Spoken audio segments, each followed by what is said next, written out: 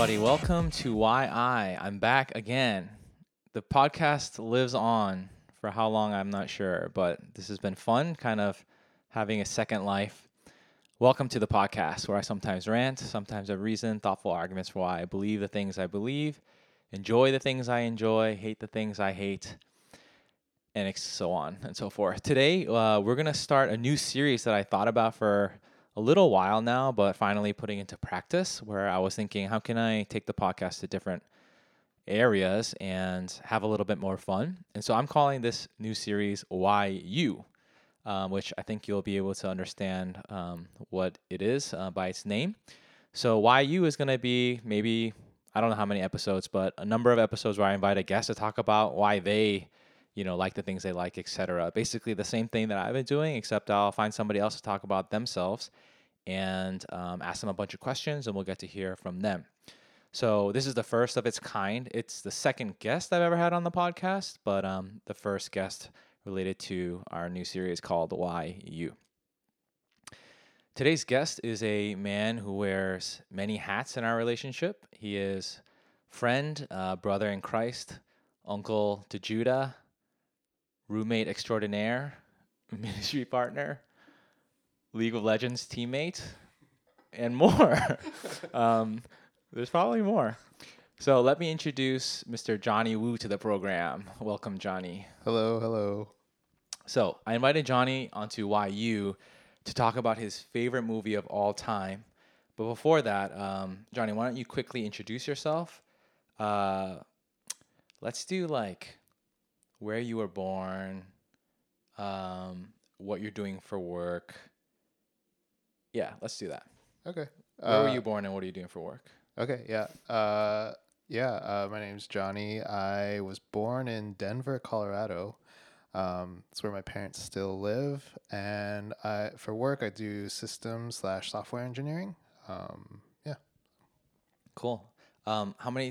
So you were born and then pretty much raised in Denver all through grade school, right? Until you moved here for college? Yeah. I lived there for 18 years and then came to BU for college, and then I've stuck around here ever since. So that was 2009. So was that 13 years ago? Wow. Yeah. You're approaching equal years. I know. Isn't that crazy? Yeah. Equal years Denver, equal years Boston. That's I nuts. know that's super weird. Okay. Well, so let's set the stage of what I'm intrigued to talk to Johnny about today. So first things first, I know you like watching movies. That Yep. would be an accurate statement, right? Yes. I do remember in the past you were a movie pass holder, and then that company went under. Is that what Yeah, they happened? went bankrupt. Okay. So fast. And then now you have like the premium AMC account, so you're still like a sort of like something movie related holder. Correct? Yeah. Okay. On most weeks, I'll be at the theater. So, Okay. Yeah. Oh, perfect. That's a good segue. That's what I was gonna say. So, when I was thinking about you, I was thinking like often when like not necessarily just a huge blockbusters, but like a popular movie comes out, people will be chatting about, oh, did you see like blah blah blah, and I feel like I almost always hear you say, yeah, I did see it, as opposed to, oh no, don't spoil it, I haven't seen it yet.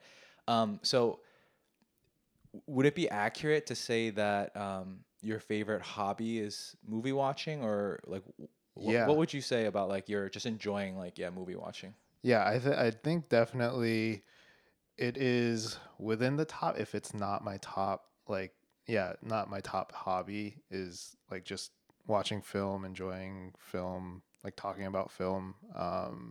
Yeah, it's like it's such a huge part of my life. Mm, Yeah. okay. And when did that become a thing? Like, do you feel like there was like I mean, obviously as a kid, like everybody likes watching movies to a certain extent, but when do you feel like it became like one of the top, if not the top? Mm, it definitely started. Well, the way that I watch movies kind of started out as a kid too, because um, my sister had like this insane DVD collection that just Oh, like spanned this entire bookshelf, and she just had so many, and so I always had like a really great choice of what I could watch, and then um, yeah, like tried to get through them all, but there was no way I was gonna get through them all. And like, So are you talking about like hundreds of DVDs potentially? yeah, hundreds of Oh wow. DVDs. So that was her thing. Yeah, she was like obsessed with collecting them. Oh.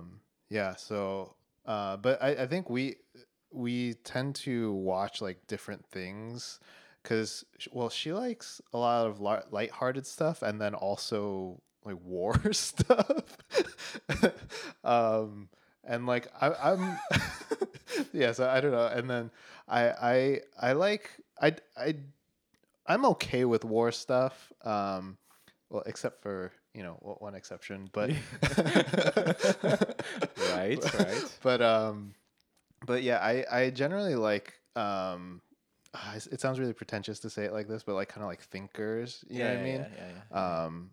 So yeah, it's yeah, that's kind of how it spawned, I think. Mm-hmm. But yeah, I don't know how my taste, divulged like that, but Yeah, but even growing up in speaking of Denver, like that house, like movies were like a really big deal.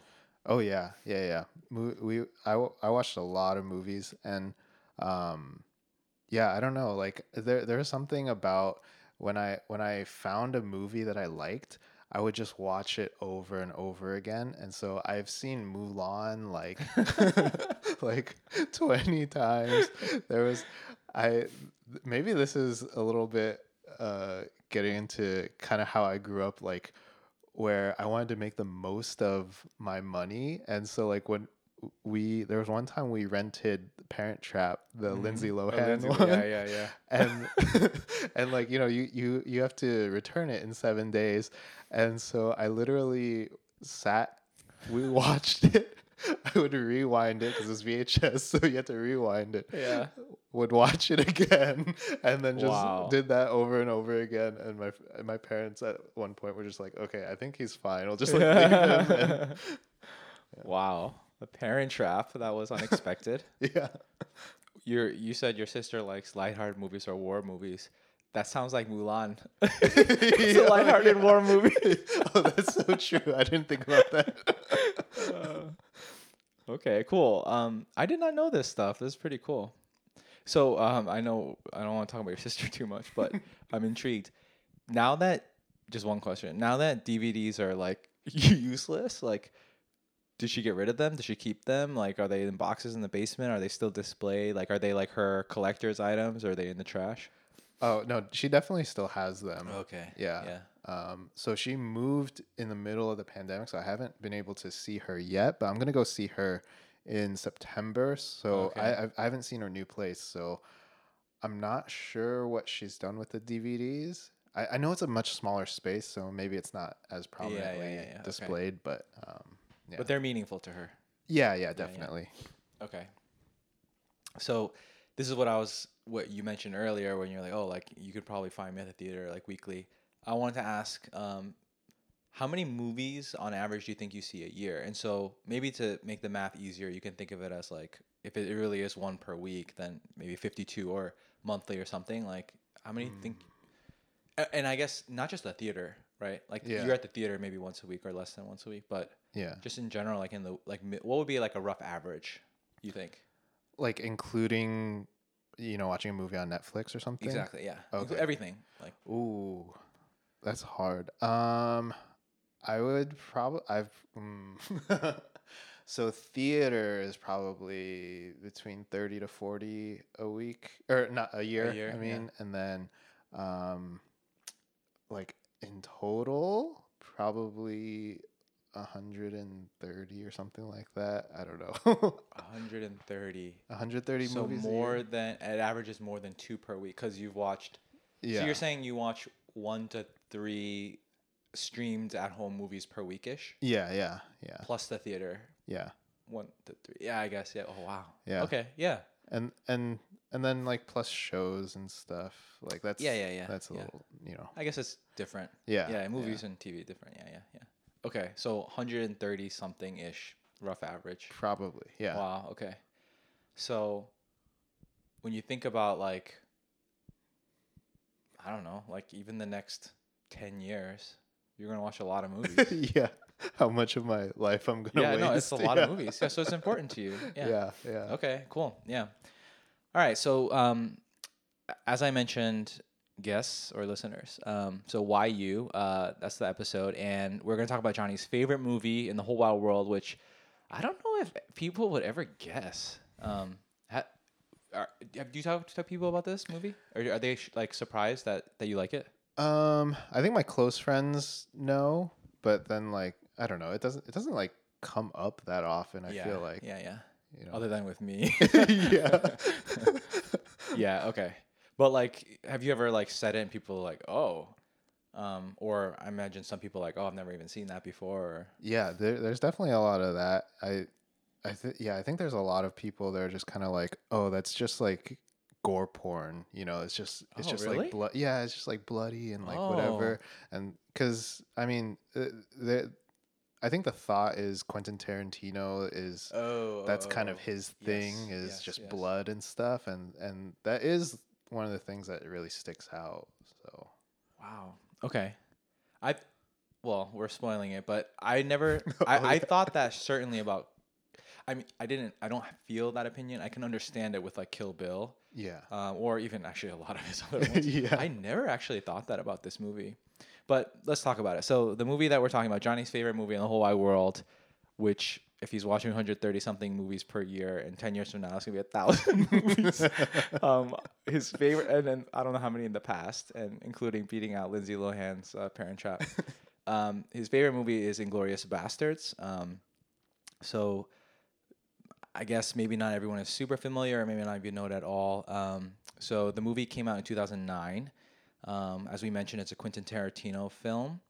I looked up some like Wikipedia and other like things. Apparently, like he wrote it way long ago and just never released it, which I thought was a fun fact. Yeah.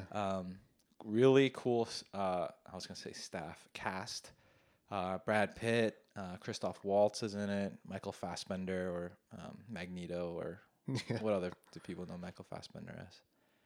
He's the very attractive husband to Alicia Vikander. I don't know if everybody knows that. Diane Kruger. Um, BJ Novak has a very small role. However, I like to pick him out because he's a Massachusetts Bostonian and office person. Made 321.5 million in the box office, which isn't bad. But I mean, it certainly is not like Avengers probably made like a billion or whatever, right? Or Oh, 900 million or yeah, whatever. something like that, something Yeah. ridiculous. Last fun fact about the movie: 8 Oscar nominations, and Christoph Waltz did win for Best Supporting Actor, which I'm pretty sure everyone on Oh, a part of the it's so Academy was. deserved. Yeah, it was like a no question. I don't Yeah. even know who he was up against. I don't really care. Yeah. Geez, this was just like the most insane. Whatchamacallit, Like the performance. Yeah. And that I'm sure it changed his life like big time from then on. Yeah, I think So it was like a breakout role for him because I think he yeah. did smaller stuff in Europe, but Hmm. I don't think he really hit American cinema before this. Right. I mean, I never knew who he was before this, and then now everybody knows who he is. So do you want to do like a quick lowdown of the basic plot of the movie, like a 1 minute plot? Yeah, sure. So basically, it centers around this group called the Bastards, and so this is set in World War II era, and the Bastards are basically a U.S. military group that is sent in to essentially just kill Nazis. And then you know, there's a couple different storylines. There's one with Hans Landa, which is Christoph Waltz character, who is an SS officer who hunts down Jews, and then it's basically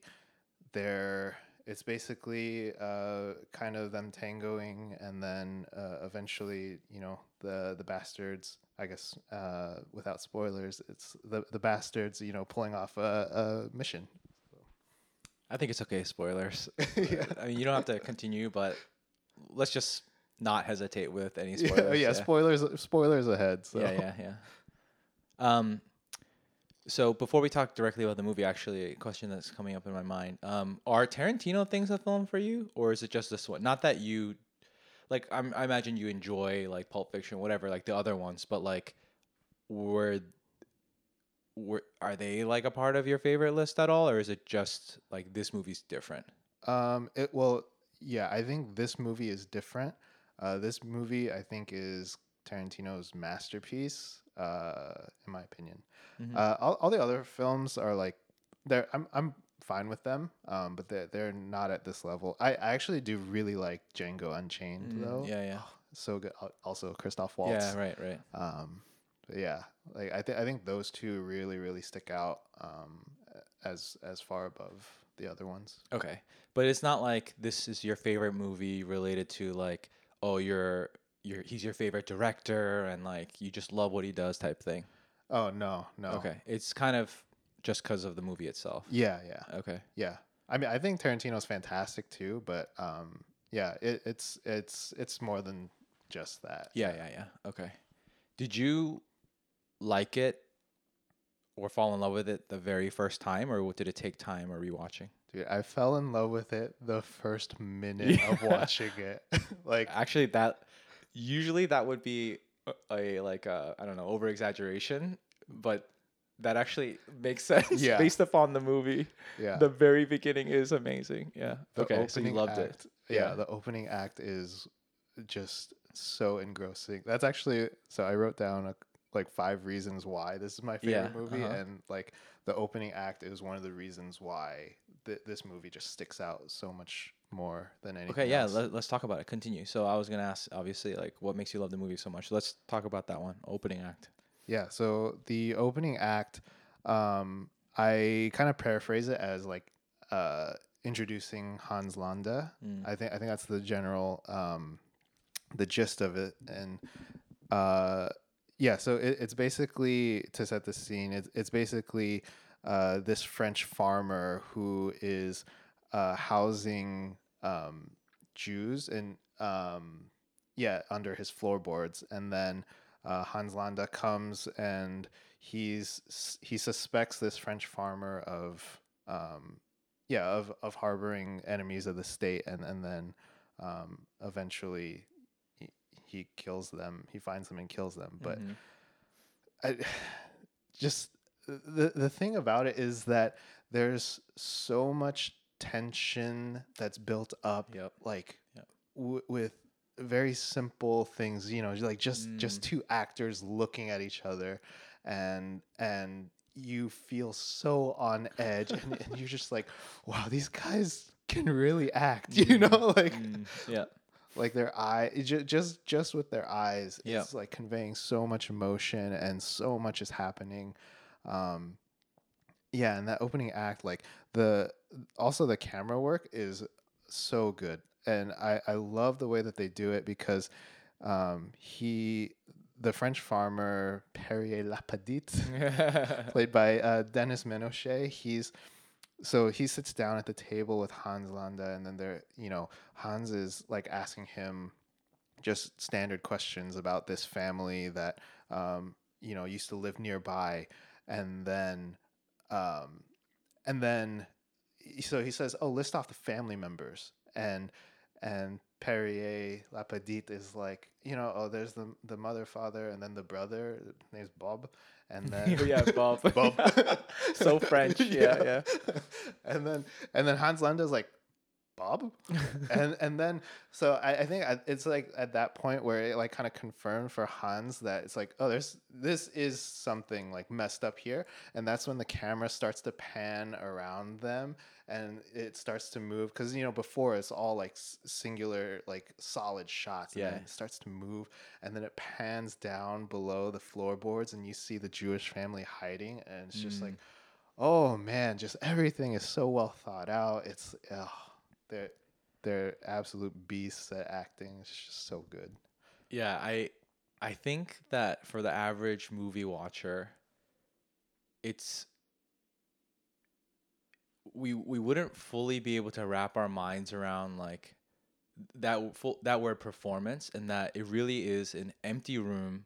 I mean, it's a nice set. It looks like, like a Yeah. World War II era French dairy farm cabin. Yeah, So, but like there's nothing about the set. They could have been in a cardboard box.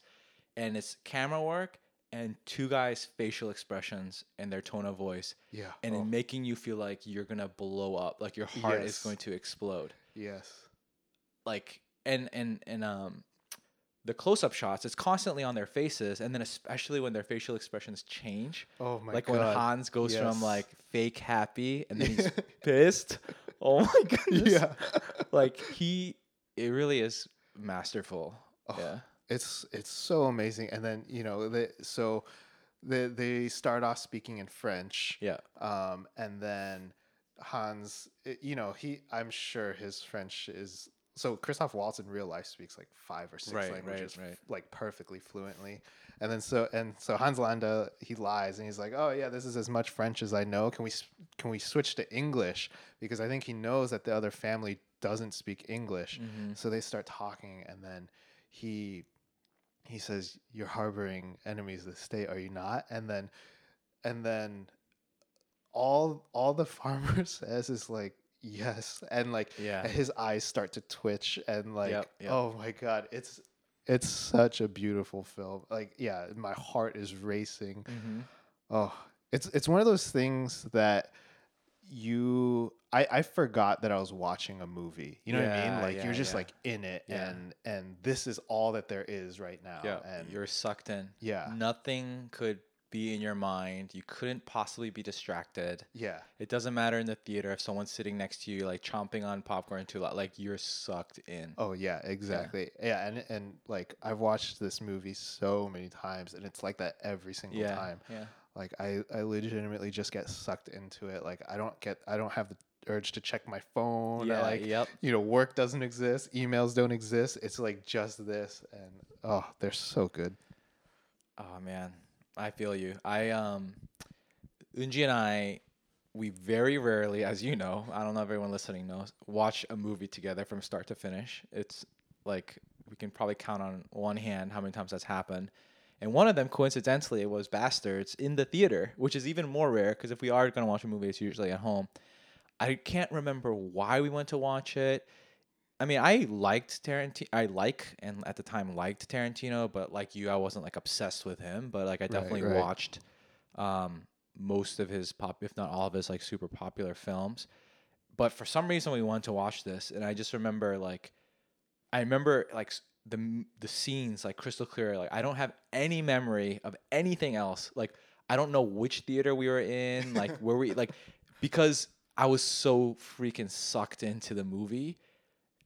I just it was a real like legit like movie watching experience in full. I Oh felt. yeah.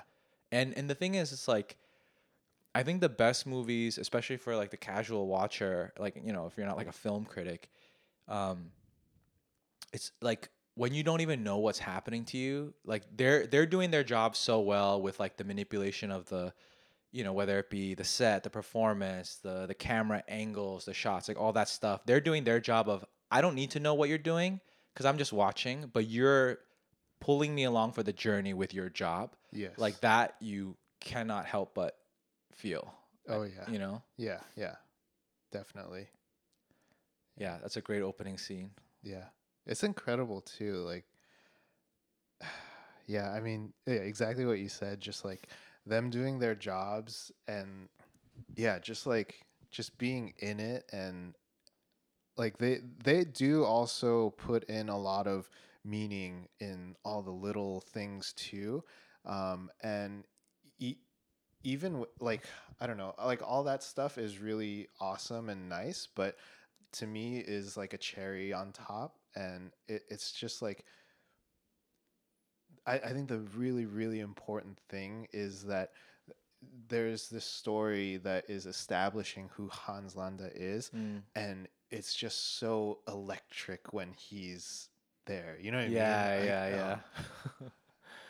Every time he enters the room, your oh, heart starts yeah, little like the blood pressure starts raising a little bit. yes, Yeah, yeah, yeah. yeah. Oh my God, and they do a really sneaky thing too, because Um, so this is aside from like the first from the opening act, but Mm-hmm. they use music very sparsely in this. But when they do, it's like very impactful, and Mm-hmm. um, yeah, that's one of those things too where they're just acting like in almost complete silence, and it's just so powerful. And then there's a scene later on, the strudel scene Yeah. where like they're having the little meeting, and then Hans Landa walks in, and like there's just like a boom, Yeah, boom, boom, yeah, yeah. and like it really does set my heart racing Yeah, just to yeah. see him. Oh my gosh. And the thing with Tarantino is like it's not like his audio effects and music are not like nice in his movies. It's not typical. Like it's not No. like yeah, it's not a typical soundtrack. And so he's Yeah. really trying to get your emotions going and it's very like abrasive and loud and Yeah. yeah. Is Strudel scene a part of your list? Oh, strudel scene is not, but it is like, oh man, it is amazing. It is Yeah. amazing. Oh my god. Just for 1 second, because I know you have a list. We'll stick to the list. But speaking of sound, the strudel scene, like, yeah, there's no music. Maybe I think there's faint murmur background of like cafe Hmm. sound, Hmm. but when he's like, and also when Shoshana is like cutting into the strudel, like it's her knife on the plate sound. Yes. Yeah. He like puts out his cigarette butt and it goes, Yep. Yep. like it's like ah yeah the simplicity of the sound, having your attention fully focus on like what your eyes are seeing and it matching with like your ears, like Yeah. it's different. Yeah. Yeah. It's very like, is visceral the right word? Yeah. Yeah, It's sure. just, Uh-huh. oh yeah. Okay. Well, let's talk about number 2. I think we could talk about strudel for like an hour. So let's not get sucked in strudel. Yeah, sure. I mean, so a lot of these kind of like bleed into each other. Yeah. Should I just like read out the However you want. And if they bleed in, you can combine it. Just like, yeah, what are Okay. other reasons why you love the movie? Yeah, so well, we already sort of talked about it. So I said the opening act was just incredible. I think is a masterpiece. I said Hans Landa is an incredible villain. Mm-hmm. Christoph Waltz, just acted his ass off, and it's just like, oh, so good. And we've talked about that a little bit. Um, I said everyone brought their A game. So, I think Tarantino was amazing. The cinematographers, like the way that they blocked everything. The camera operators just, doing everything. The editors, I think set design was amazing. Like costume was all just so good. Like everything was so good. Um, and then yeah, and then I said there's so much tension in this movie, and so much of it is done just using like really mundane tasks, and so like we're talking about eating Eating strudel. strudel at a cafe. Yeah.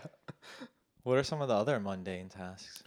So like one of the mundane tasks is just drinking in a tavern. Like that there's with the opening scene is like them having a glass of milk and Yeah. smoking a pipe. Yeah.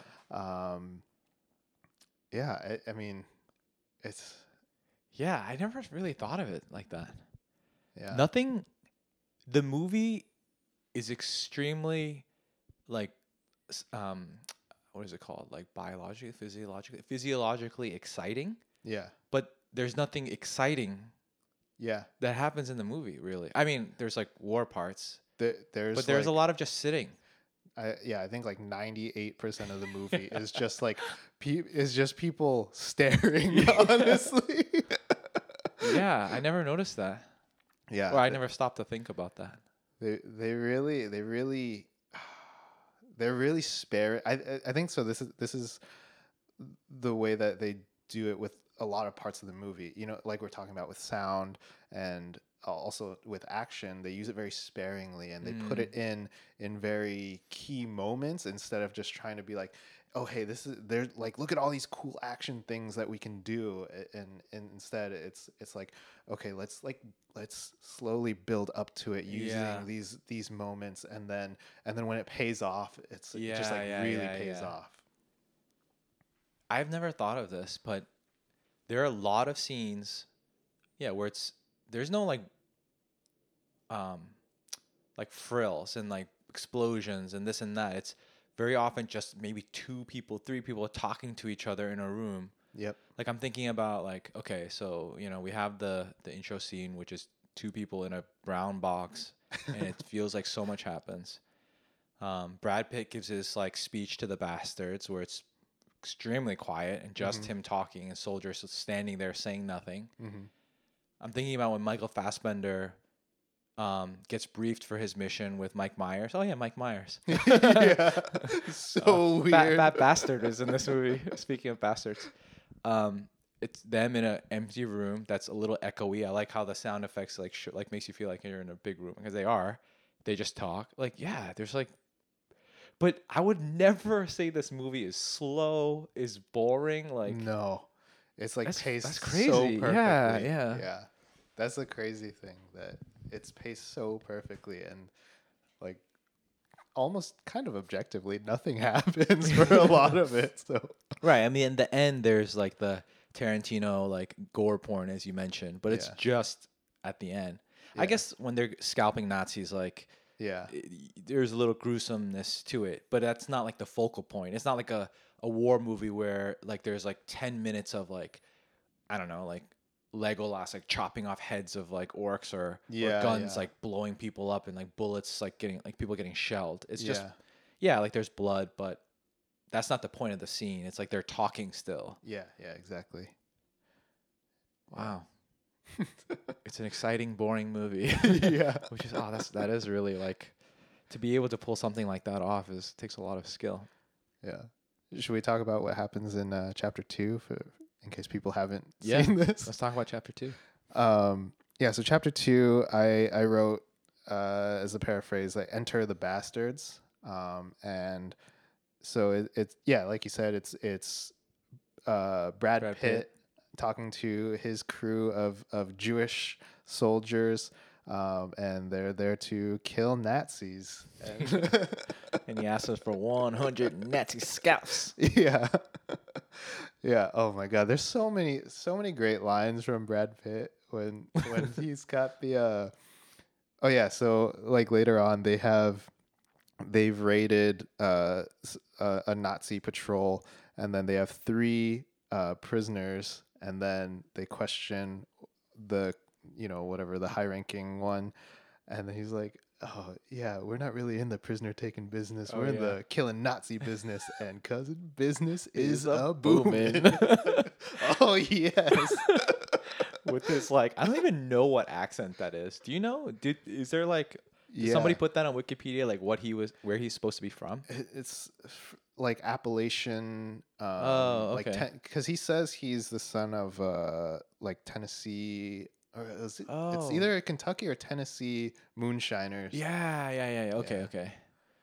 So it's some Appalachian Southern. Yeah, something like that. Thing, Somebody online said that it was pretty accurate to Oh, the okay. time, which I have no idea. I have no way to verify that. Yeah. So. Business is a booming. Yeah. Oh yeah, and then so that's where we get introduced to the Bear Jew. Oh yeah, Bear Juden. That's right, and he is from Boston. He has a Boston accent. He talks about Ted Williams and Fenway Park, Lansdowne Street. Very much a super townie. I appreciated that in this movie. Oh yeah, It made me happy. awesome. Eli Roth, yeah. Was that the actor's name? Mm-hmm. Yeah, he's actually a director. He does Okay. he does a lot of horror films and stuff too. And dude, so did you know that apparently they wanted Adam Sandler to be the Bear Jew? Can you imagine? So I think he had to decline because he was doing like funny people or something. That is unbelievable.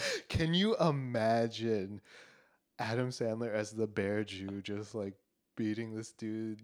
Yeah, so for context, the Bear Jew, he takes a Louisville Slugger, and that is one of the gruesome scenes in the movie. Yes. There actually Yes, aren't it that is. many gruesome scenes, but that is definitely one of them where he bashes that guy's head Yeah. in with a baseball bat multiple times. So it's very violent. I cannot imagine Adam Sandler coming out there and being like, oh my God. Yeah, dude, I was gonna try to do an Adam Sandler voice, but I don't think Yeah. I don't think I can. So Well, he's from or not Boston. He's from New Hampshire, but he is a Red Sox fan as well. So I guess Yeah. those lines maybe they were written for him. yeah. Oh my I'm gosh. the bear too. yeah. Wow! Like he's like shout thing. yeah. Oh. Where did you hear that? It was so on. I bought it on Amazon, and it does like the Oh, yeah, X-ray yeah, yeah. thing.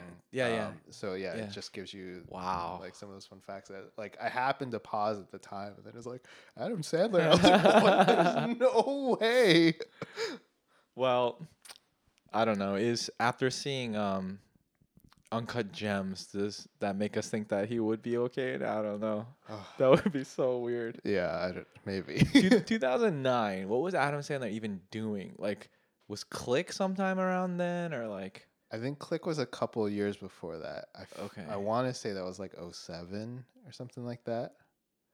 But yeah, I mean, Man, he was doing funny people. Yeah. So he didn't really have anything better to do. Yeah.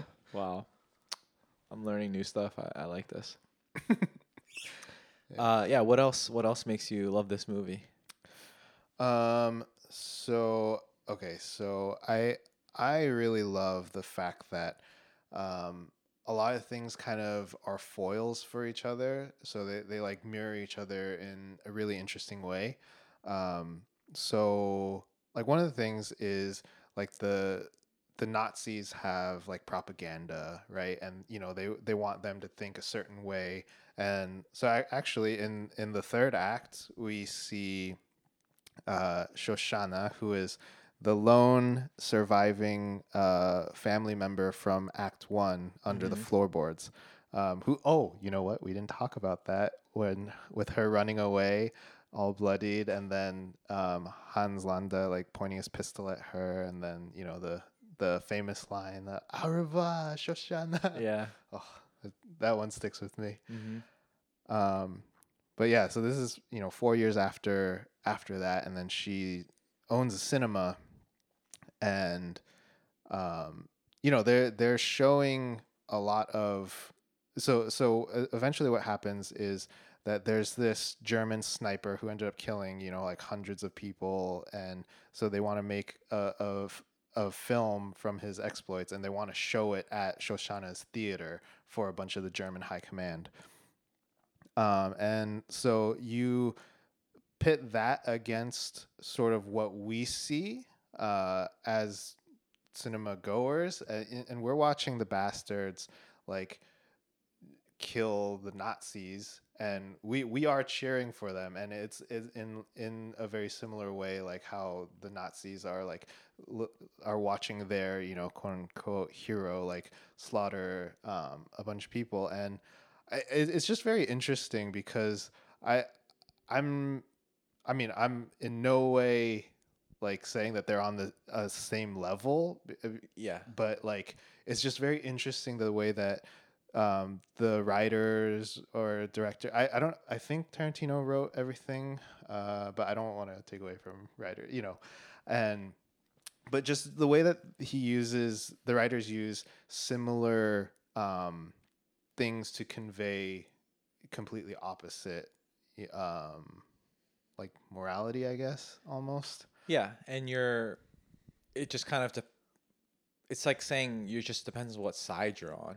Yeah. But like you're doing the same thing in a way. And yeah, you were not pitting Yeah. like not saying like Nazi Germany is equal to Yeah. anybody. Yeah. Nazis are bad. Let's get that clear. Yeah. Nazis are bad. We're gonna get canceled. Yeah.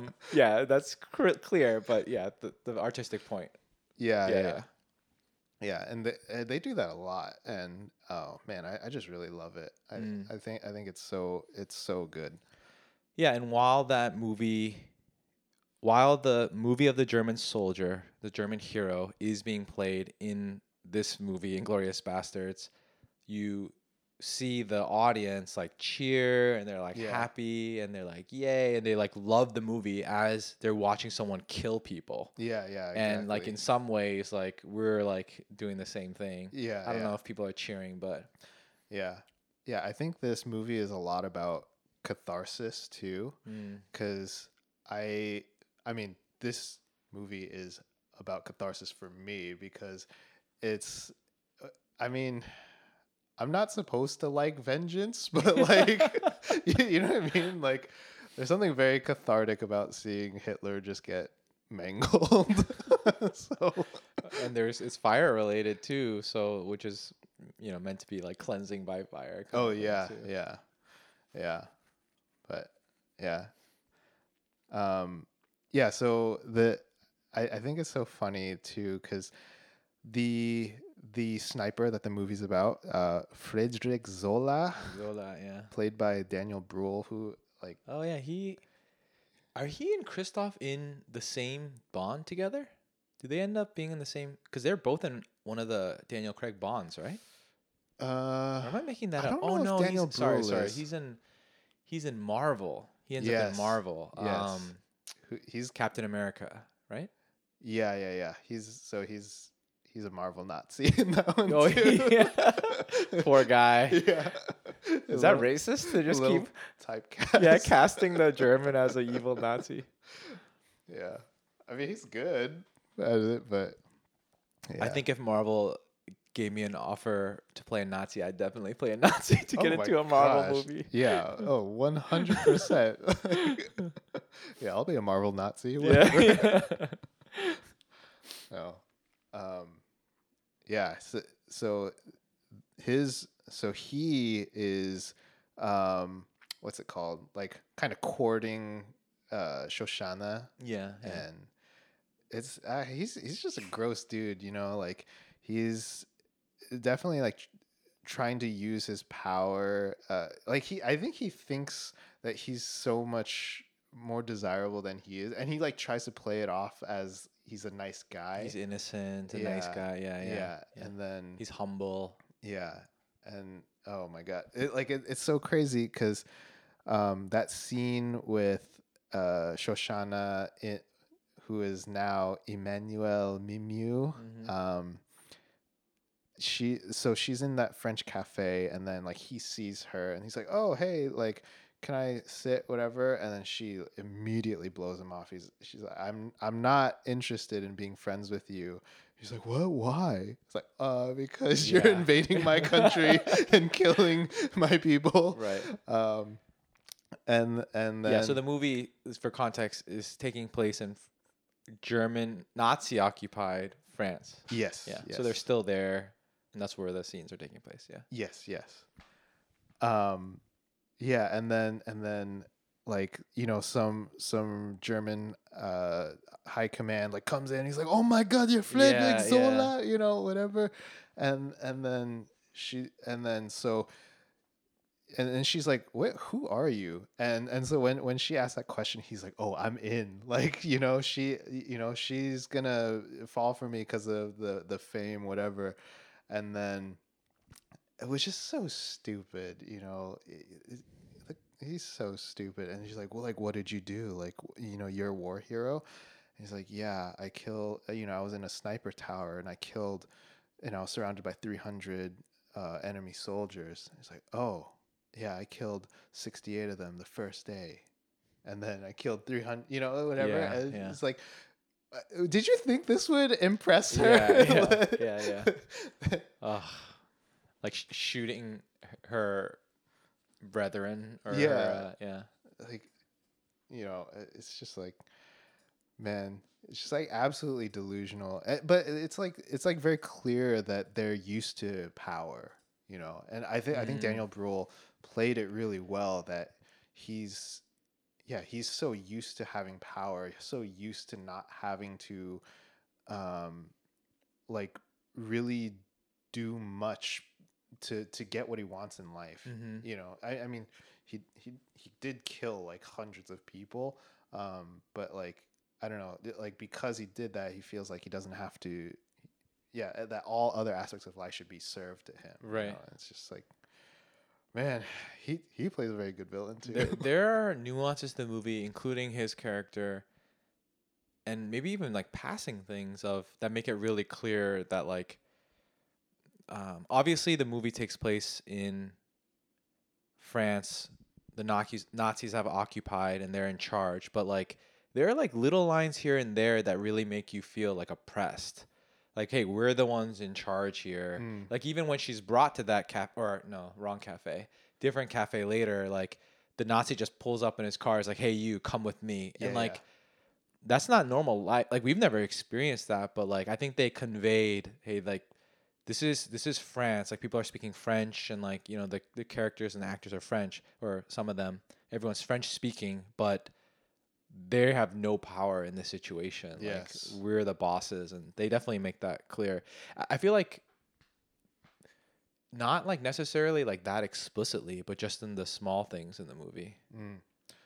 Yeah, so I think that's a really good point that you bring up too, and like people feeling oppressed, and one of the kind of sneaky ways that they do that for us too is so I believe Shoshana does not speak German in the film, and Right. so like I would say 90% of the movie is not in English. It's in French, German, or even some Italian. Yeah.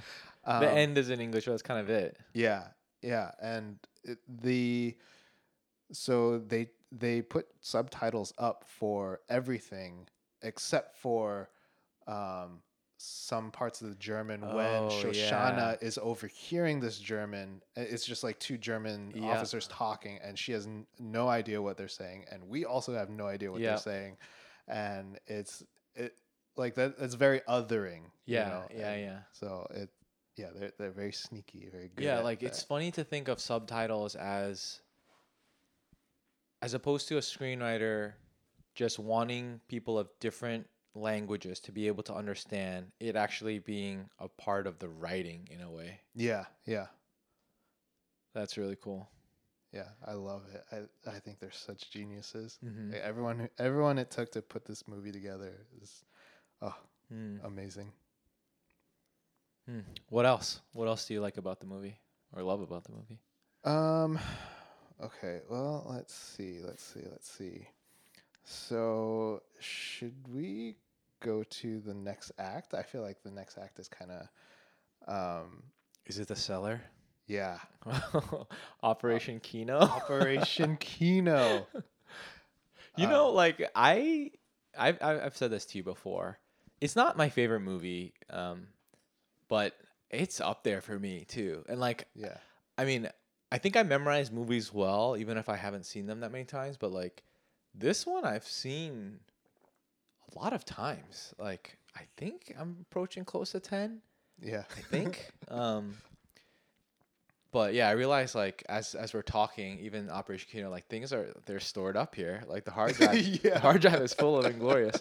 So yeah, let's talk about Operation Kino. So this is entrance of Mike Myers. Yes. Oh hey, if Mike Myers could have been in this movie, Adam Sandler could have been in this movie too.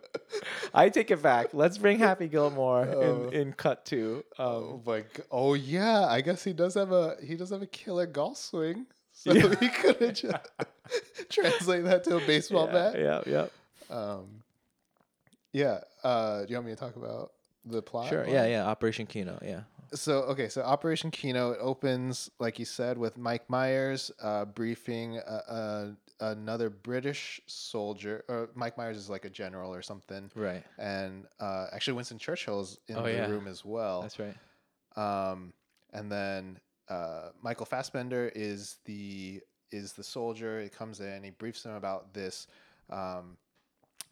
operation where, so basically they're gonna have this German cinema night at Shoshana's movie theater where all the German high command, including Hitler, is going to be. And so they're like, this is the perfect time to launch an assault, and we could end the war if we just bomb that theater. One swift blow. Yeah, one quick chop, and and then it cuts to them like outside of the tavern where the rendezvous is going to be, because their contact is Bridget von Hammersmark, played by Diane Kruger, and it like Brad Pitt is so angry because he's like, you didn't tell me that the rendezvous was in a basement. Right. The tavern is in a basement. Yeah. And he's just like, what's the problem? It's like, if something goes wrong, you're fighting in a basement, you know? Um, and yeah, so it's like, it's very clearly lining up to something bad because, yeah, you don't, and he makes a big show of that this is a really bad idea. Because, like, I'm not a military strategist Right, or right. like a fighter or anything. So I wouldn't, it wouldn't have really sunk into me that, hey, a rendezvous in a basement is not a good idea. But yeah, like it's a really hard egress. Like if you throw one grenade in there, it'll like kill everybody, Yeah. you know? So it's just like, yeah, that's a bad idea. Oh, well, also one of my favorite lines there, because um, one of my favorite characters, Hugo Stiglitz. Oh man, Oh, that he's guy. one of your favorite characters. I didn't know that. Yeah. Yeah, because he's just that guy's just insane. Yep. Yep. But Hugo Stiglitz, he was basically part of the SS, and then he ends up killing 13 Gestapo officers, and so they they take him and they want to give him a tribunal in Berlin, but then the bastards intercept him and then bring them into their fold. Yeah, it's so funny because he's like just in the back room, like sharpening his knife, Yeah, and yeah. then Michael Fassbender goes in and talks to him, and he's like, okay, this guy is a certified freak, but you know it's fine." And then he walks to Brad Pitt, and he's like, "Yeah, Hugo's like not really the loquacious type, right?" He's like, "Is that the kind of man what you want? need?" Loquacious Loquacious type. Yeah. Oh, I love And it. I like the line that follows where he's like asking him if I need to know if you're gonna stay calm, and he looks straight up at him. He's like, "Do I not look calm to you?" Yeah. So, when you put it that way. Yeah. Yeah. So the scene continues. They end up. Diane Kruger is a German movie star who is going to help. She's a spy, right? She's also a spy Yeah. who's Yeah. going. He's like the mole who's going to help take Nazi Germany down. Exactly. So she's meeting with Fassbender. He's a Brit, and then the bastards who are all dressed as German officers to meet with her in this tavern, where she will explain to them, "Hey, like this is going down, and how they're gonna basically end the war." Yeah. The only three German speaking members of the Right. bastards, which is very important. Jewish and German speaking. Yes. Right? Yes. Yeah, yeah. Exactly. I mean, that's part of why they ended up on the bastards, because they needed them for the mission, and yeah. Yeah. Yeah. Exactly. So, what happens next? So they meet with Diane Kruger, and you know, originally they're like, you know, it'll be fine. This is kind of like out of the way. Like, there's going to be no German soldiers in here. I know it's a basement, but like, it should be, it's pretty remote, you know, whatever. And then as soon as they walk down, there's a table full of German soldiers, like five or six German soldiers. And they're just like, oh God, like, what is happening? And so, you know, everything just goes wrong, like, you know, worse and worse. And, yeah, and eventually, uh, one of the privates that's at the other table, he's like hammered, and so he like goes up and he's talking to Bridget von Hammersmark and the bastards, and then the bastards are dressed as officers, you know, so higher ranking, and so they get super annoyed and they tell him off, and you know they're like, you know, go away, like leave us alone, we're officers, you're an enlisted man, and then you know he's super drunk, so he's like, oh, you know, like your accent is weird because Michael Fassbender is like posing as a German, and he's really British. And then, they're like, have you lost your mind? And so, they scare them, and you think it's going to be okay. But then there's a Gestapo officer that's in the back, like in the back Listening the room. whole time. Yeah. Yeah. Just like out of nowhere. He's like, actually, I think that guy's right. Your accent is weird. And then he like just comes over, and then he sits at their table, and like they like play a game together, and like, yeah, it's like such a, when you say it out loud, it's like a mundane thing, Yeah. kind of, but it's like so tense, like Yeah. the whole time they're like, oh man. The recap is people are sitting in a basement, having drinks, talking, and and there is like the twist of that there's a high-ranking real German officer there, and he notices that their accents are bad. I mean, it's like whatever. Yeah. But it's like, oh my god, oh my god, oh my god, oh my god, the Yeah. whole time. Yeah. And it's similar, right? Like there's the sound that builds up the tension, or the lack thereof of sound that builds up the tension. Yep, exactly. The performances, like facial expressions, like I want to say Michael Fassbender's close-up shots is like there's a lot in that scene, right? Of like seeing yeah. like even the wrinkles on his face, and like his like brow like furrowing, or like trying to relax. Yes. It's super intense. Oh, it's so good. There's like no relaxing in this movie now that we're going through these the different acts or chapters. It's all fake relaxing because there's silence, but there's no real relaxing. Ugh. So that whole thing ends up in this huge like gunfight where pretty much everybody dies except for Bridget von Hammersmark and the soldier who was celebrating his baby's birth. Well, he ends up dying too. Yeah, Bridget von Hammersmark guns him down. Right. She gets taken by the bastards. Brad Pitt comes and gets her. And I think when the scene changes, like one of the lines that stick out to me is when she's explaining like, oh, like you don't know, like there's been a change of events here. Oh yeah. And then it like zooms in on her, and the Führer will be in attendance. Yeah. And then does it move? Is that the last chapter after this? Yeah. Yep. That's chapter 5, and then that's the last one. Yeah. So of these chapters, what is your favorite one? I mean, I guess number 1, right? Yeah. Is that clear? Yeah, I think number 1 is my favorite, and then it's so hard though. Yeah, if I really had to choose, yeah, it'd be number 1. Yeah. What would be second? Would it be It would be basement? chapter 5. Oh, chapter 5 is The ending, or like the theater blowing up, shooting yeah. Hitler, like all that kind of stuff. Yeah.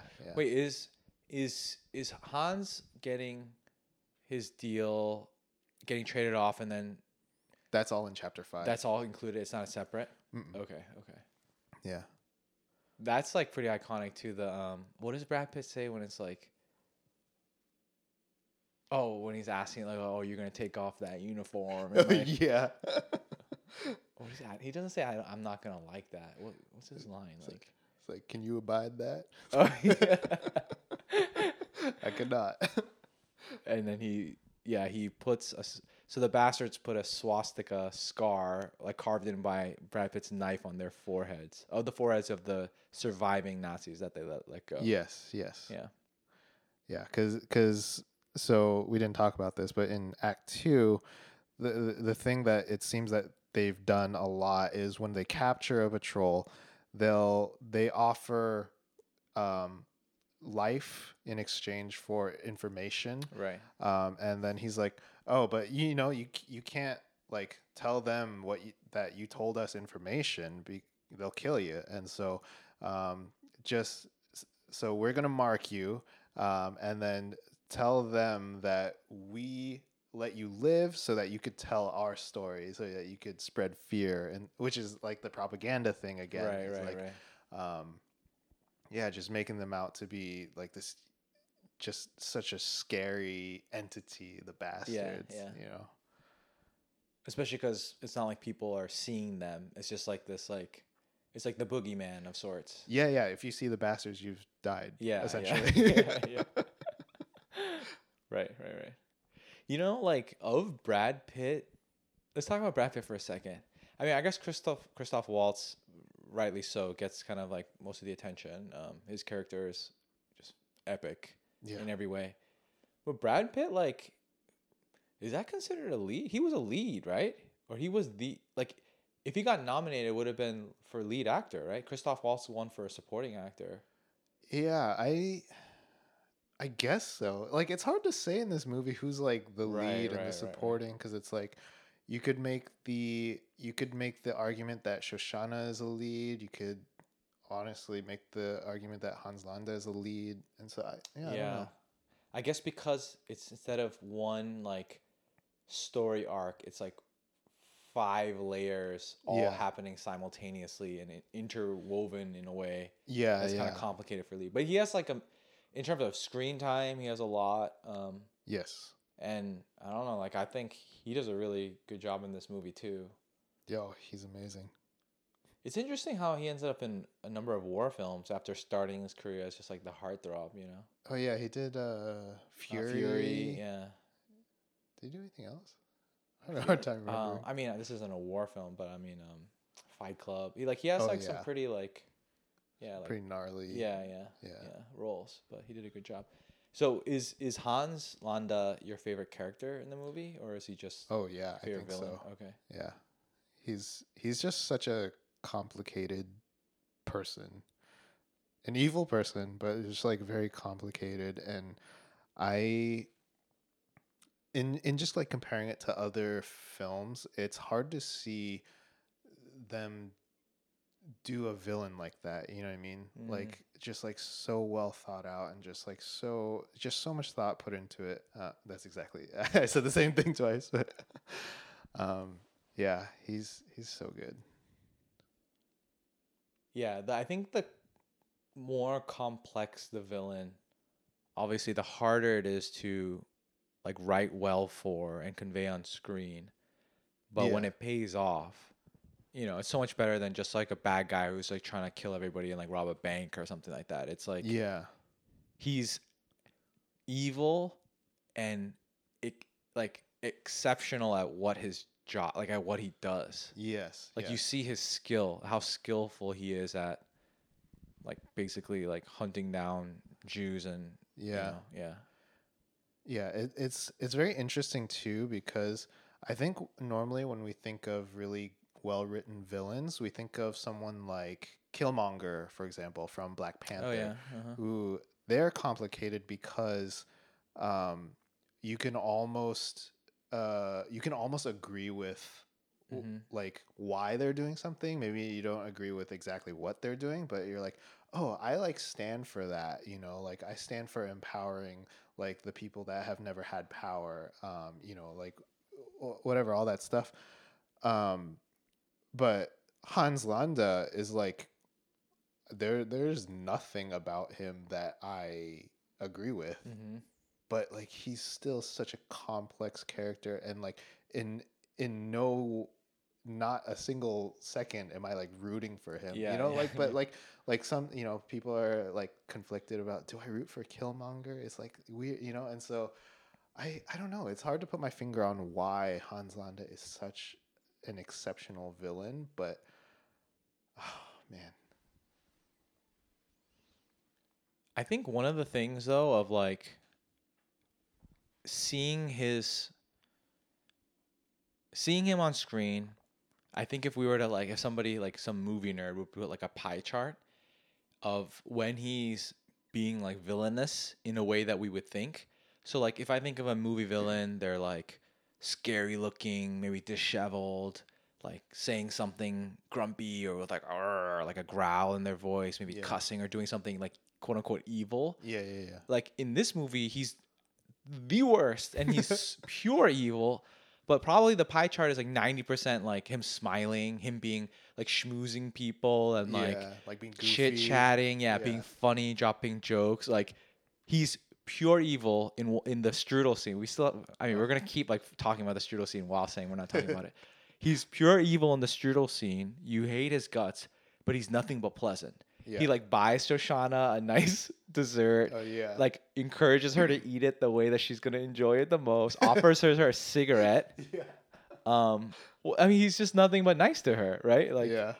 but he's the worst. Oh. So my I think gosh. that maybe like there's that too of like that tension. Speaking of tension, of yeah, there's like I don't know if I know a more evil. I mean, I guess there's plenty of evil villains on TV or movies, but like he's so evil. But most of the time we see him, he's like acting like a nice guy. Yeah. Yeah.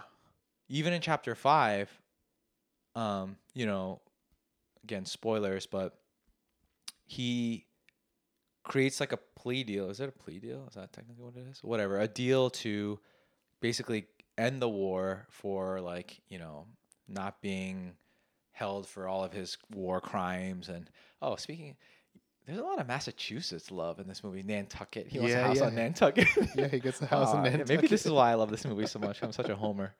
You know, and he asks for like his reward and all that stuff. And so he's saving millions of lives by ending the war, but it's like, oh, but you're just like saving your own skin, you like scumbag, you know? Yeah.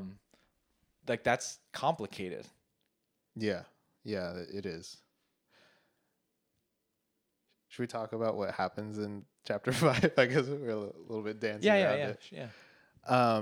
Yeah, so it's basically the night of the premiere, the German premiere with Hitler, and you know all the German high command is there, and then so we actually have two plots to blow up the theater, because we have Shoshana, who is her and her lover Marcel are like, yeah, I mean all these high ranking Germans are here, let's burn it all down.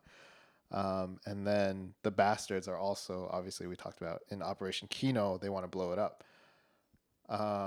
And yeah, so it starts out with Hans Landa actually catching the bastards. And then so you kind of think that the plan is foiled.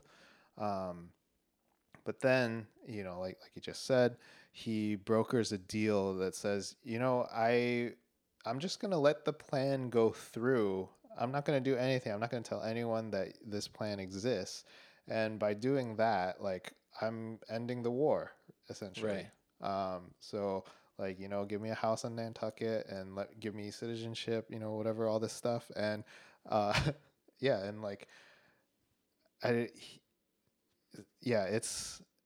then eventually everything goes through. They kill Hitler. They burn down the theater. All the Germans burn. Yeah, they die. Very dark. But okay, so the number one most cathartic moment in this though was, okay, so part of Shoshana's plan is they want to make a movie for the Germans, and so they splice this movie that they have, basically just of her face speaking to them. They splice it into this movie that's about that sniper's exploits. And yeah, and like it's so chilling, the line. She's like, yeah, my name is Shoshana Dreyfus and I'm the face of Jewish vengeance. And then she starts laughing, and oh yeah, my like the God. evil laugh, like the cackle. Yeah. Yeah. And I'm just like, yes, this is awesome. I cannot agree with, or I do not relate, not agree. I was not pumped at that scene. I was like, my jaw was like on the floor. I was just stunned and just like, what on earth is happening? Because Shoshana gives her speech, her Wizard of Oz head speech. Yeah, yeah. And at the same time, like the theater is burning, people are like panicking, crawling over each other, trying to get out the theater. At the same time, the bastards are unloading clip after clip of like automatic rifles like into the crowd. Yeah.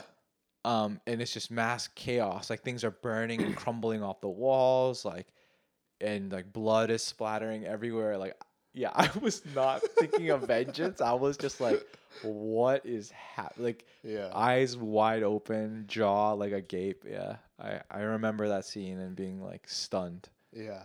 And that was the bear Jew that was gunning them down. Can you imagine if that was Adam Sandler?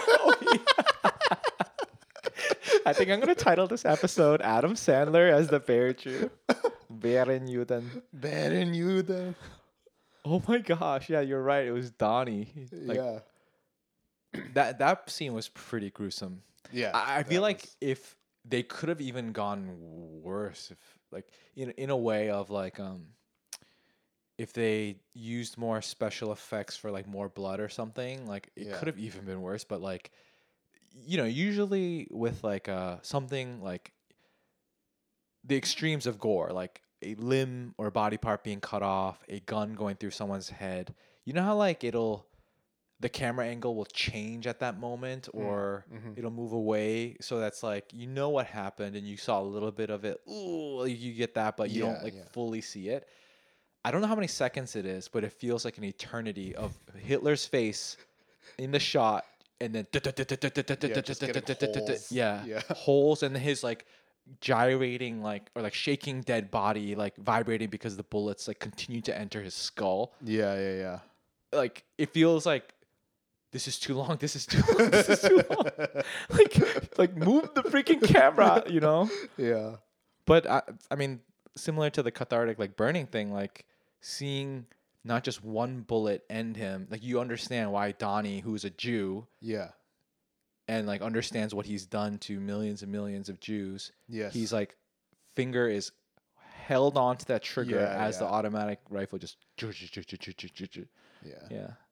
Yeah, because and like with Donnie, the bear Jew, like in the previous with the baseball bat scene, he sees that German commander or whatever, and he points at the medal. Is like, "Do you get that for killing Jews?" And he says, "For bravery." Yeah. And then it's like, so you Oh. shouldn't have said that. Boom. But you see in Donnie's eyes like the anger and the pain when he Yeah. says that, and he's just like, Yeah, oh. it's like, how could that be bravery? Yeah, yeah. Like, yeah. Man, and I don't know, like in elementary school or actually not just elementary, in grade school, like what your curriculum had you read about World War II, or have you ever been to the Holocaust Museum in DC? I have, yeah. Yeah, so like things like that, like I mean, I guess as Korean Americans, we have different experiences or like like what's it called? Ancestral experiences with like pain, Sure, yeah. but the World War II Jewish experience, man, like so like even just like obviously I can't relate to it personally, but thinking about that as the movie is going on too, of like what hit obviously the story is very fake. Like Yes. none of this happened in real life. But obviously we know what did happen in real life, and seeing the Germans like get killed and like all this stuff, like and all the emotions of tied to that still are there because we know the real story. Yes. Even though we're watching a fake story, you still kind of emotionally mash the two together. Oh yeah. 100%. Yeah. Man, I feel like World War II movies, like I don't think they could ever like stop making them where you would like. I mean, obviously this one's fake, but whether they're fake or accurate or based on real things or not, I don't. You could just keep making them. Yeah. I mean, it's kind of a I don't know if cultural touchstone is the right word, but it's like very I don't know, like like everyone uses Hitler as their go-to. This is the evil dude. Yeah, you yeah. Like what the Nazis did. This is evil, and they have epitomized like what evil and oppression like kind of is in a lot of ways. So I mean, it makes sense that there's so many movies about World War II. Yeah, yeah. I mean, yeah.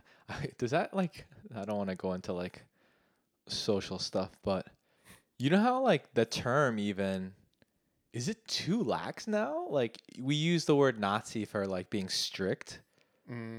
Like Yeah. like I'm thinking about this for the first time now. Like or Seinfeld, like one of the do you watch Seinfeld? The soup Nazi. Yeah, but it's like whether you watch it or not, I'm not really into Seinfeld, but everyone knows the soup Nazi, right? Yeah. And then even just like casually like with friends being like, "Oh yeah, like I don't know, like I'm such a Nazi about like vacuuming or like, our quirk." Yeah, Like, yeah. It's crazy how like across not many, a number of generations and across the like ocean, like it's such a historical thing, and they're such a historical like group Yeah. that it's like intertwined and even Yeah. like slang. Yeah. I mean, like maybe it is. Yeah, I mean, I can see that. Yeah, maybe it is a little insensitive, or not a little, but it is kind of insensitive that we use it like that. You know, and a lot of people do say like nowadays, um, like because there's a lot more people being diagnosed with OCD and stuff too, and you know that's a thing that we're like, oh yeah, I'm so OCD. I like to Yeah, yeah, sure. put my pens in a certain order. And Yeah, then yeah, there's yeah, yeah. people like in our midst that have OCD. They're like, man, that's kind of downplaying what it's like. Yeah, yeah. I mean, we do that in plenty of ways. Yeah. And but I mean, obviously we're talking about a World War II film, but I wonder if that one's like, I mean, I guess everyone is gonna have a different line, and what means more to you, you're gonna say like, oh, that's too offensive to say. Yeah, But yeah. if there's ever like an objective one, I wonder if we should stop saying like being a Nazi about something petty. You know, like it's kind of crazy. You know, that's probably. I think that's Probably a safe, right? Yeah. Yeah, yeah. Oh. Yeah. Honestly, it's not too hard to just not say that. You know? Right, right, right. Okay. All right. Any like parting favorite like tidbits, even scenes, like lines, like things that stick out to you? Yeah. So there's actually something that they kind of mirror each other. Hans Landa and Brad Pitt's character Aldo Rain. So they actually mirror each other a little bit in that they're only ever seen killing one person in the movie each, even though there's like quite a bit of killing in the movie. And so Aldo kills at the very end of the movie, he kills the driver. Oh yeah, I The was trying German to think of it as you were talking. I was like, who does he kill? Yeah, Yeah. you're right. That's the only person he kills. And then Hans, the only person that he personally kills, I mean, he's responsible for loads of deaths. But the only person that he personally kills is Bridget von Hammersmark. Right. And so I think that one of the reason, like, I think one of the big themes in this too is about treachery and just betraying one another. And so I think Hans Landa can't control himself but it's one of those things because he is committing like this enormous act of treachery against Hitler and all these people. And I feel like it's one of those things where it's like you hate the most something that you kind of see in yourself. Mm-hmm. And so he sees Bridget von Hammersmark as a traitor, yeah. and like so my personal theory is that he's been like crafting this from super long, like since the strudel scene, that like he's kind of been seeing this, that like Hitler is like kind of going off the rails, I and so he's just waiting for the other shoe to drop, and he's looking for a way to get out. And so he's got this bit of treachery in himself, and then he sees it in her, and it just like kind of explodes out. And so I think it's just very interesting. Yeah, I've not thought of that. I never thought of the whole like even they only kill one person thing. Yeah, because I guess you just see them as like murderers, like who've killed plenty of people. I mean, I guess they probably have. They certainly have, or been responsible, or told somebody else to that they're under their command. Yes. But like on scene or screen, you only see it like once each. Yeah. Yeah. Yeah. But and then the last thing, have you seen the video of them all saying "Hi, Sally"? No. Do you know what that is? No. What is that? So Sally Menke is she was the editor for like all of Tarantino's films. Sadly, she passed away in 2010. But like up until that, like Tarantino would just be like, "Hi, Sally," like in random parts, and then It's so you gotta watch it. There's a YouTube compilation of like all the people saying "Hi Sally," and there's one. So you know, in the opening act when Shoshana, she's like bloody and she's like running away. She like stops. She turns. She's like, "Hi Sally." It's like, oh my gosh. Not method acting, huh? Yeah. I can't believe they can turn it on and off like that. I know that's not the point of me bringing it up, but like she's like crying in that scene, Yeah. covered in her family's blood in Yeah. that scene, and she Yeah. stops to say hi, Sally. Okay. Yeah, it's so. Oh, there's another one where Hugo Stiglitz, after he dies, like they show him his face like on the ground, and then they walk away, and then he like turns to the camera. He's like, "Hi, Sally. I'm not actually dead. I'm going to go kick his Nazi balls now." Is this like Tarantino's like fun like inside joke with her because she's editing and always has to run into these Yes. things and cut them? Yeah, Oh, I see, I see. exactly, Oh, that's funny. exactly. Yeah, it's really cute. Yeah. Yeah, I love it. So final thing, do you think everyone should watch this movie? Like minus like I don't know, like age restrictions and like do you think this is something that everyone could like, or do you think the gore and the violence, maybe even the language is enough to like may not be everybody's cup of tea? That's a really good question. Um, I think I think that there's some people where this could be triggering, like traumatic in ways. And so, like, I think those people should probably not watch it. At the end of the day, it's just a movie. Yeah. And like, we want to do what's best for everyone's mental health. But if that's not really a trigger for you, I think 1000% you should watch it. What part are you saying is potentially triggering? Like war or gun Just violence? Like yeah, just like gun violence okay. and I mean like the scene where he kills von Hammersmark is Oh yeah. really brutal, because he's like choking her out, Right, and right. so that could be, um, yeah, that could be a little like pretty triggering Mm. depending on people's past experiences. So yeah, but Mm. if those things aren't a trigger for you, oh man, you're in for a treat. It is a Yeah. long one though, but How long is the movie? I think it's around 2.5 hours, or like Okay. 2 hours 20, something like that. It feels fast. I It think does. the whole like you're in it thing. I don't. There's plenty of great movies, not ones that I'm like, oh, when is this gonna end? Great movies, even that I still feel in the middle of it, like, okay, like let's wrap this up, man. Like, um, and I don't know. For example, like everybody loved Endgame. I enjoyed it too. I felt like maybe twice in that movie, like I just need to go home.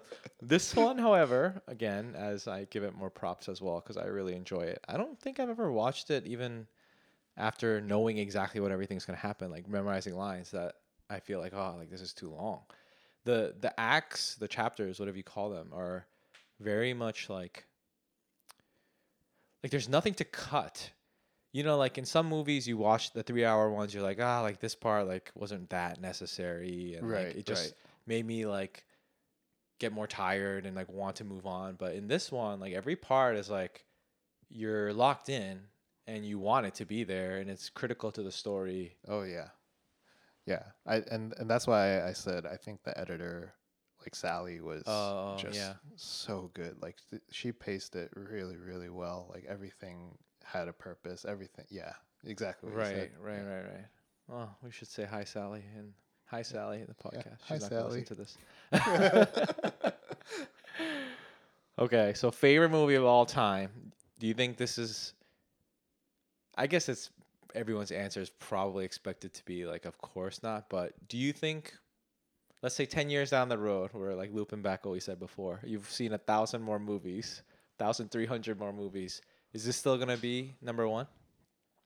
Probably, You feel like it because would be hard to beat. it'd be really hard to beat. Because let's see, it's been 13 years since I saw it for the first time. The only one that's really come close was Parasite. Oh, okay. Yeah, Parasite was a similar way where it was like I didn't feel like I was watching a movie. I just sat there the whole time, just like, what is happening? Yeah, Like, yeah, yeah. I'm here, you know. So yeah, So that feeling of like entrancedness, that's yeah, not a word, but yeah, is like for yeah. you will certainly be the marker of like, oh, this is on my Mount Rushmore. Oh yeah, definitely. I think like I don't know too much about like the filmmaking process, and like all these little things. And Leanne will tell me like all so much more of like, oh shoot, this is like way above my pay grade. Like I Yeah, don't know, sure. Uh-huh. but like with the little that I do know, like I start to see these things in movies, and I'm just like, oh yeah, this is they're doing this here. There's like the camera's moving this way here, But then like when you get a movie that's so good that you just like none of that like Yeah, registers and it yeah. just is like that's very rare for a film. That makes sense in terms of like things that we enjoy with excellence. It's like, um, maybe this is a, um, actually it makes sense like with art. So like with music, for example, like when I think of a really good rhythm section, like a great drummer and bassist together, almost like when you don't notice them, it's like amazing. Yeah. Like of course when there's like solos and stuff, you want them to be like nasty solos and like riffs and like fills for a drummer and whatever and like all this cool stuff. But like if you're at a concert and like 90% of the time, like it's just so locked in, you don't like notice it almost because you're just sucked in. Like Yeah. I guess there's Yeah. different things in art where it's the best where you're not paying attention to or analyzing and thinking about, oh, they did this move and that's this move, and um when it's just appreciated as opposed to like dissected at the same time. Yeah.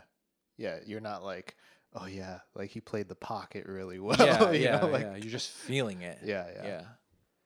Or with food, like if I'm eating a meal, I'm like, oh, I definitely know, like, this spice is prominent, or oh, like texturally this is nice, as opposed to just like when people take a bite and they like close their eyes and they're like, oh man, like you're not thinking like, oh, this was braised for the exact perfect amount of time. Yeah, It's yeah. just no, like Yeah. that's the only thought is, Yeah, just right? a primal feeling. Yeah, of primal satisfaction. reaction. Yeah. I guess that happens in movies too, or just locked in, not thinking about like who said what, or you just zoned in as if you were there, like you said, like Yeah. as if you're not watching a movie. Yeah. Yeah. Well, I'm glad that you felt this in this movie, and I'm glad that you came over to talk about it. So thanks for being first guest of Why You. Oh yeah, thanks for having me. This was fun. This was a lot of fun. Like partially, as you know, like I love this movie too, and so it's nice to talk about it as well as like hear different thoughts that I haven't heard from you before. And if there's anything that we will take home with us is that Adam Sandler was almost in this movie as a violent, bat-wielding Bostonian World War II soldier Jew who kills Hitler. Wait, is he the first? Yeah. I mean, Yeah. he's responsible for killing. I mean, Hitler would have died, period, in like 10 different ways. But Adam Sandler would have been Adam Sandler the one to is the kill one the that lights Fuhrer. up Hitler. Or would have been the one to light up Hitler. Oh man, that's too good. That's too good.